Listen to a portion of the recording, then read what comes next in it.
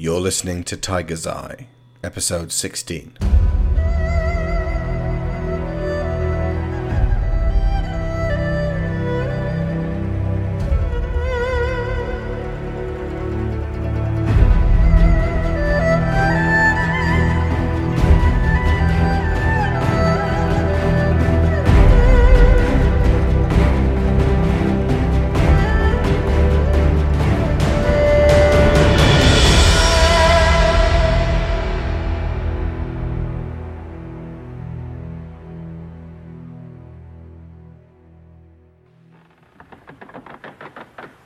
I do not know if it is today or tomorrow.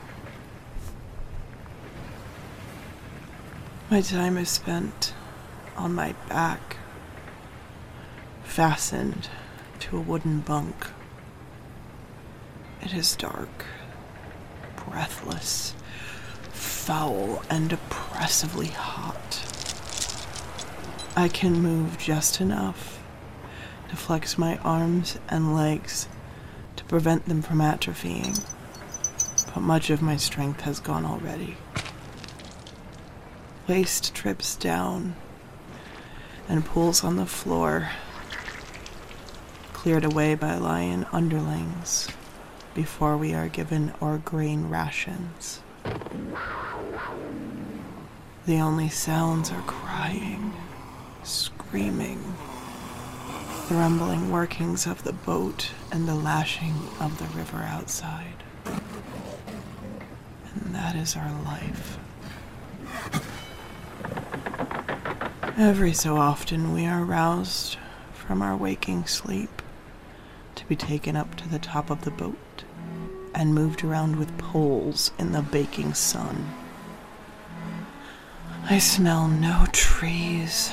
No animals can be heard or seen. The river is never-ending in every direction, mirroring the bright blue sky above. My nakedness intensifies, exposed like this. There is nowhere to hide or retreat to. All I can do is shuffle my paws. Two thin lions sit atop an enormous, threatening, golden tube pointed at the group. All are fearful of what might emerge. The spell of this contraption works supremely effectively. Each slave is too afraid for her own safety to act. But not every spirit can be so broken. A sudden flurry of violence occurs when I am not paying attention. A pair of cheetahs is suddenly grappling with the lions who had been idly whipping at them. Taking this as our cue, a sudden, disorganized melee breaks out. The air is filled with howls and the clatter of paws restricted by these bonds. Many lions are injured or killed and beaten down. I push and pull my way up to get a better view. Perhaps, if I can find and kill Mohawk, the loss of his leadership might just give us the advantage we need. But I cannot see beyond the struggling group. Darts appear within the mob, and bodies begin to slump. Then the golden tube roars to life, and we are thrown down as one, screaming in pain together. My flesh burns, and the wind is knocked out of me. All we know now is the agonizing consequences of our insurrection. We are dragged back down below and marched in front of the cats, still chained to their bunks. Our bloodied flesh stands as a permanent warning. They know exactly what to do with us. One of the cheetahs still struggles, and Mohawk finally appears to hold him down and push him back into his place. The cheetah roars something defiantly, and there is a dreadful moment of silence that follows. With utmost calmness, Mohawk lays the pointed end of his club on the chest of the cheetah's companion, and then presses with his full weight. He then does the same to the first as we watch in horror. Mohawk withdraws and wipes dark blood from his weapon on the stilled, spotted fur. Their bodies are unlatched and dragged back up the steps. Shortly afterward, we hear 2 faint splashes as they hit the water. The eyes of those murdered cats at that moment now haunt me. Such fear and confusion, sharpened exponentially by the realization that death had come both for them and for their companion.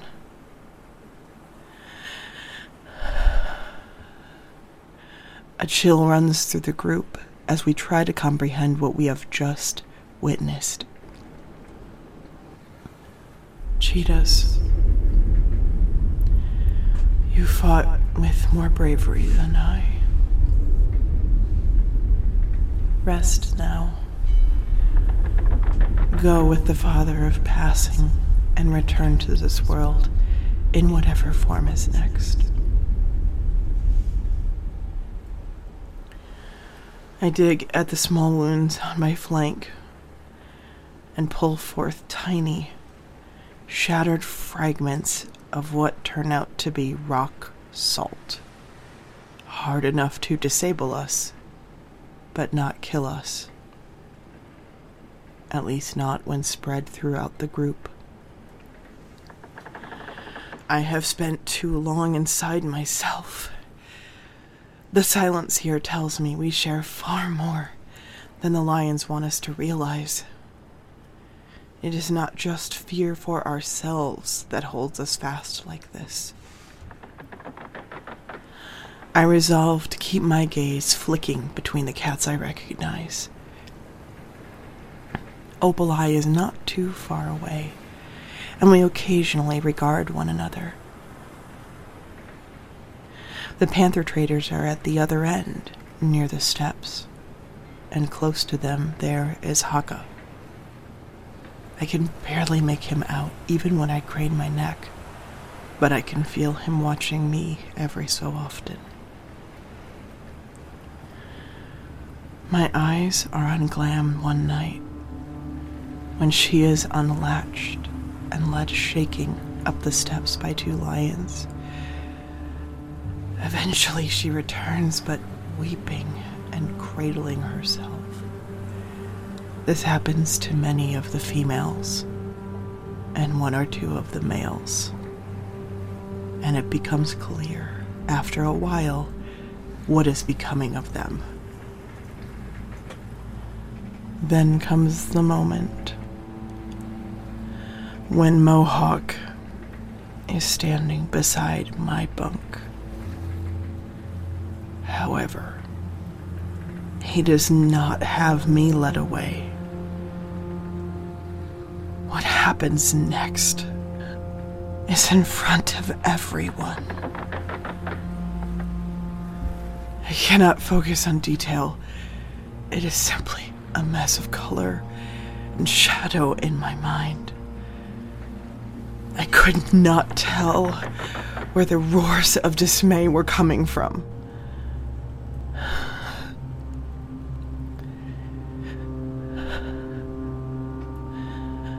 I look back on this moment and wonder if I was at full strength and he did not have 4 accomplices, how ably I would have won out. But this was not the case. And when it ended,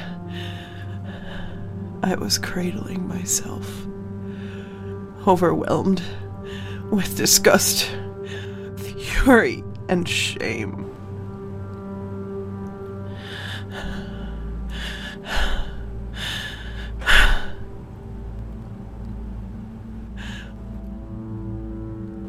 Time passes. A quiet resolution settles. My life as a slave is not worth living. Of that I am certain. I cannot hope for better treatment tomorrow. So I will fight. And, most likely, I will die. But in doing so, I will be in pursuit of my freedom. And as my body sinks below the waves, my face will be to the watchful moon. And I shall welcome the Father of Passing as he takes me to the next place. Because there is nothing there that I fear more than what has become of me here. This peaceful acceptance brings me to a moment of focused clarity. The attempt to overcome our captors was not organized or unified. Nobody knew what was happening or what to do, what the plan was or what the consequences would be. Now we know. Opal Eye, I whisper. He looks at me. Yes. Do you speak any panther? No. Jaguar? Yes. I crane down. Can you pass a message from me to that fellow over there? I can try. Tell him he looks strong and brave. Opal Eye turns about and growls over at the dozing jaguar, who wakens and glances at him and then at me as Opal Eye gestures.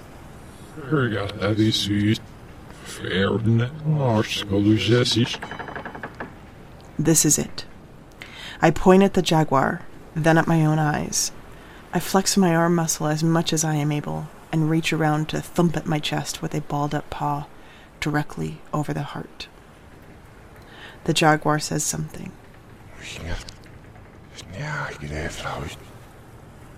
He says, thank you.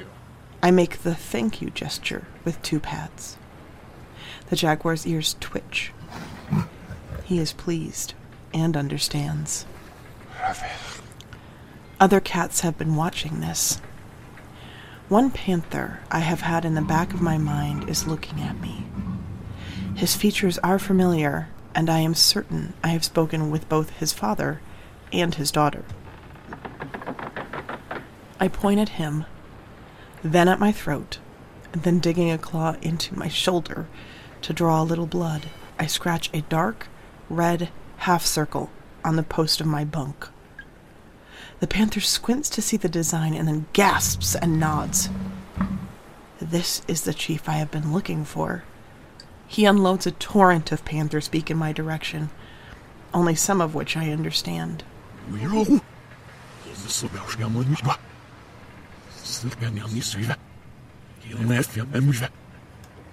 I call out to Glam and Marl, who have been quietly watching me. I gesture to my ear, then my mouth, then the two of them, then the chieftain. Glam calls back to me. He asks how you know his necklace. His daughter sent me to find him. I gesture with my paw, tall then short, and mew like a cub. Point to my eyes, and then wave the two pads around in a wide arc, miming a search. I point at him and say the name I remember very clearly. Shala. The chieftain trembles as he sees this and has to collect himself. He slowly makes the thank you gesture.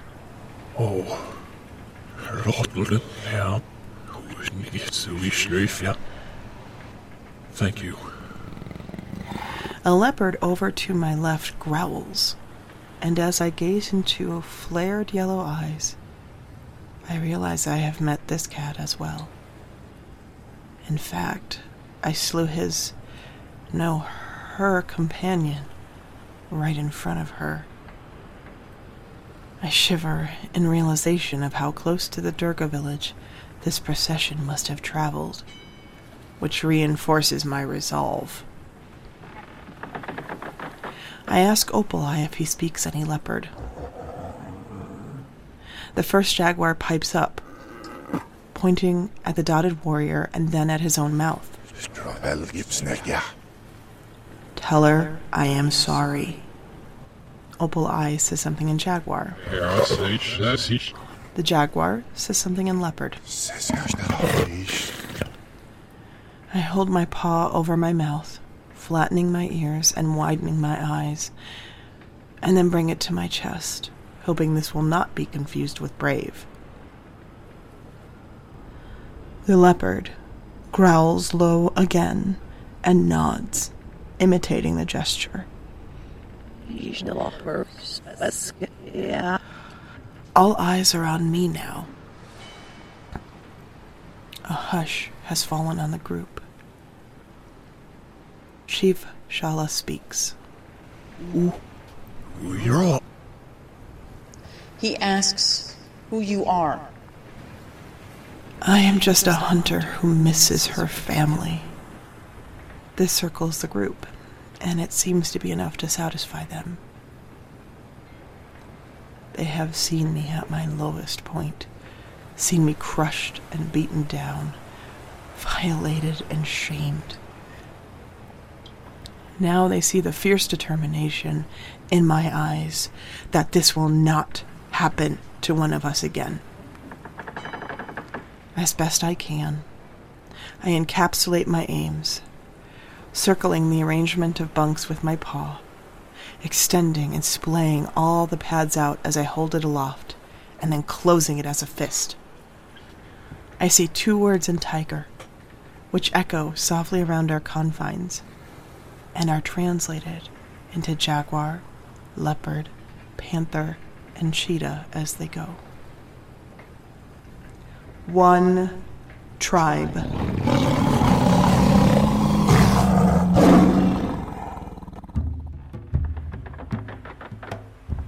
It is tomorrow.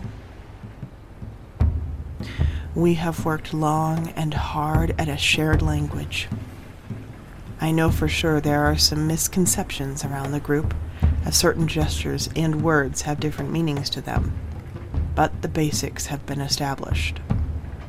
We shall wait for the next exercise and spring together in targeted pathways. One group, the warriors, will be in charge of attacking the closest guards and tossing them overboard. Getting them into the Great River is far more important than injuring or killing them. This is not about revenge. It is about decisive action. 2 groups must sprint to the furthest lions with their long-range dart weapons. They will be hit along the way, but must struggle to stay awake long enough to throw them over the sides. The lions must reload after every dart, and this is when they are vulnerable. Grab and throw anything you can to distract them. We need hunters to do this, the lithe and the accurate. The most cunning must look for the little tools that open our shackles and divide once they are found. They hang on rings around the waists of certain lions. One half must free those on the deck, the other must hurry down to release everyone else.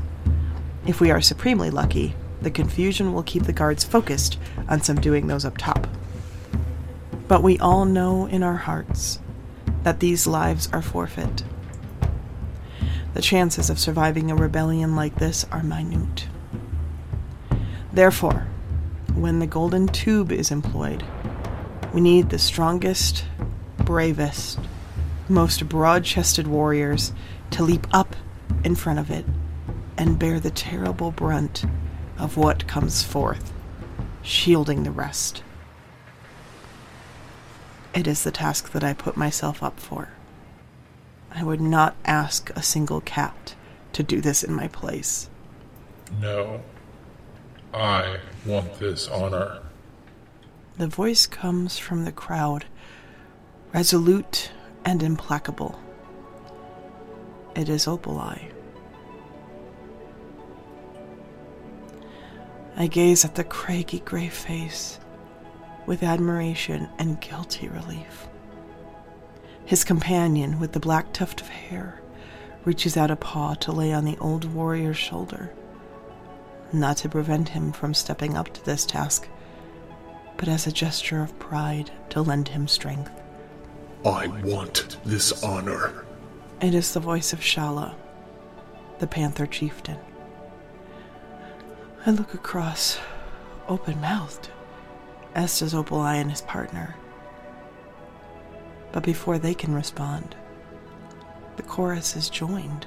I want this honor, intones my leopard enemy. This gesture is so unexpected, I cannot nail down my feelings on it in time for yet another call from across the way. I want this honor, Glam says, a coldness in her voice. Though they are all speaking in the language of tigers, every one of them knows what is being said. There is a hush, and then a quiet chant begins to ripple through the room. I want this honor. I want this honor. I want this honor. I want this honor. I want this honor. I want this honor. I want this honor. I want this honor. Not everyone is saying it, but enough voices are heard that it is clear. When the moment arises, many of these cats will lay down their lives without a second thought for our one tribe. There is a sudden crunch and a shaking of the timbers around us. I am filled with fear. I stare about wildly. Have the lions discovered our conspiracy? The shaking comes again. It was from an impact. We heard roars coming from above, and a sudden scrambling to action. For a time, we lie listening to what is going on. Have we reached land? No. I can hear screaming and a terrible storm of water. We slip sideways as the ship leans suddenly. Cats are straining at their bonds in a panic. And I spot someone emerging down the steps at the end of the gangway. I gape as I realize who it is.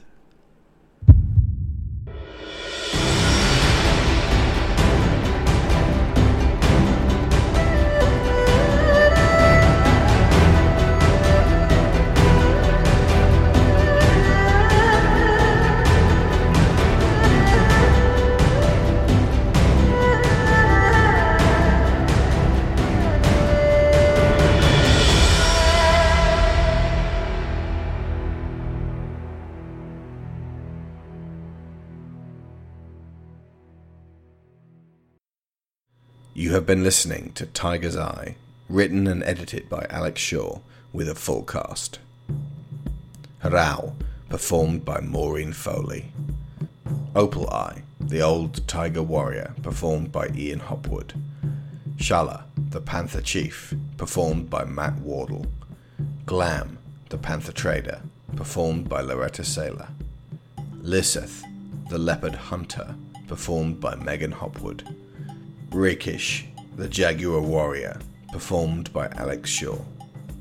Additional voices from Lauren Grieve and Sharon and Lyra Shaw. The main theme was Agent in Shanghai, composed by 1M1 Music of Shockwave Sound. Stormfront, Drums of the Deep, and Whimsy Groove, performed by Kevin MacLeod of Incompetech.com. Various soundscapes provided by TabletopAudio.com, including Protean Fields and A Solemn Vow.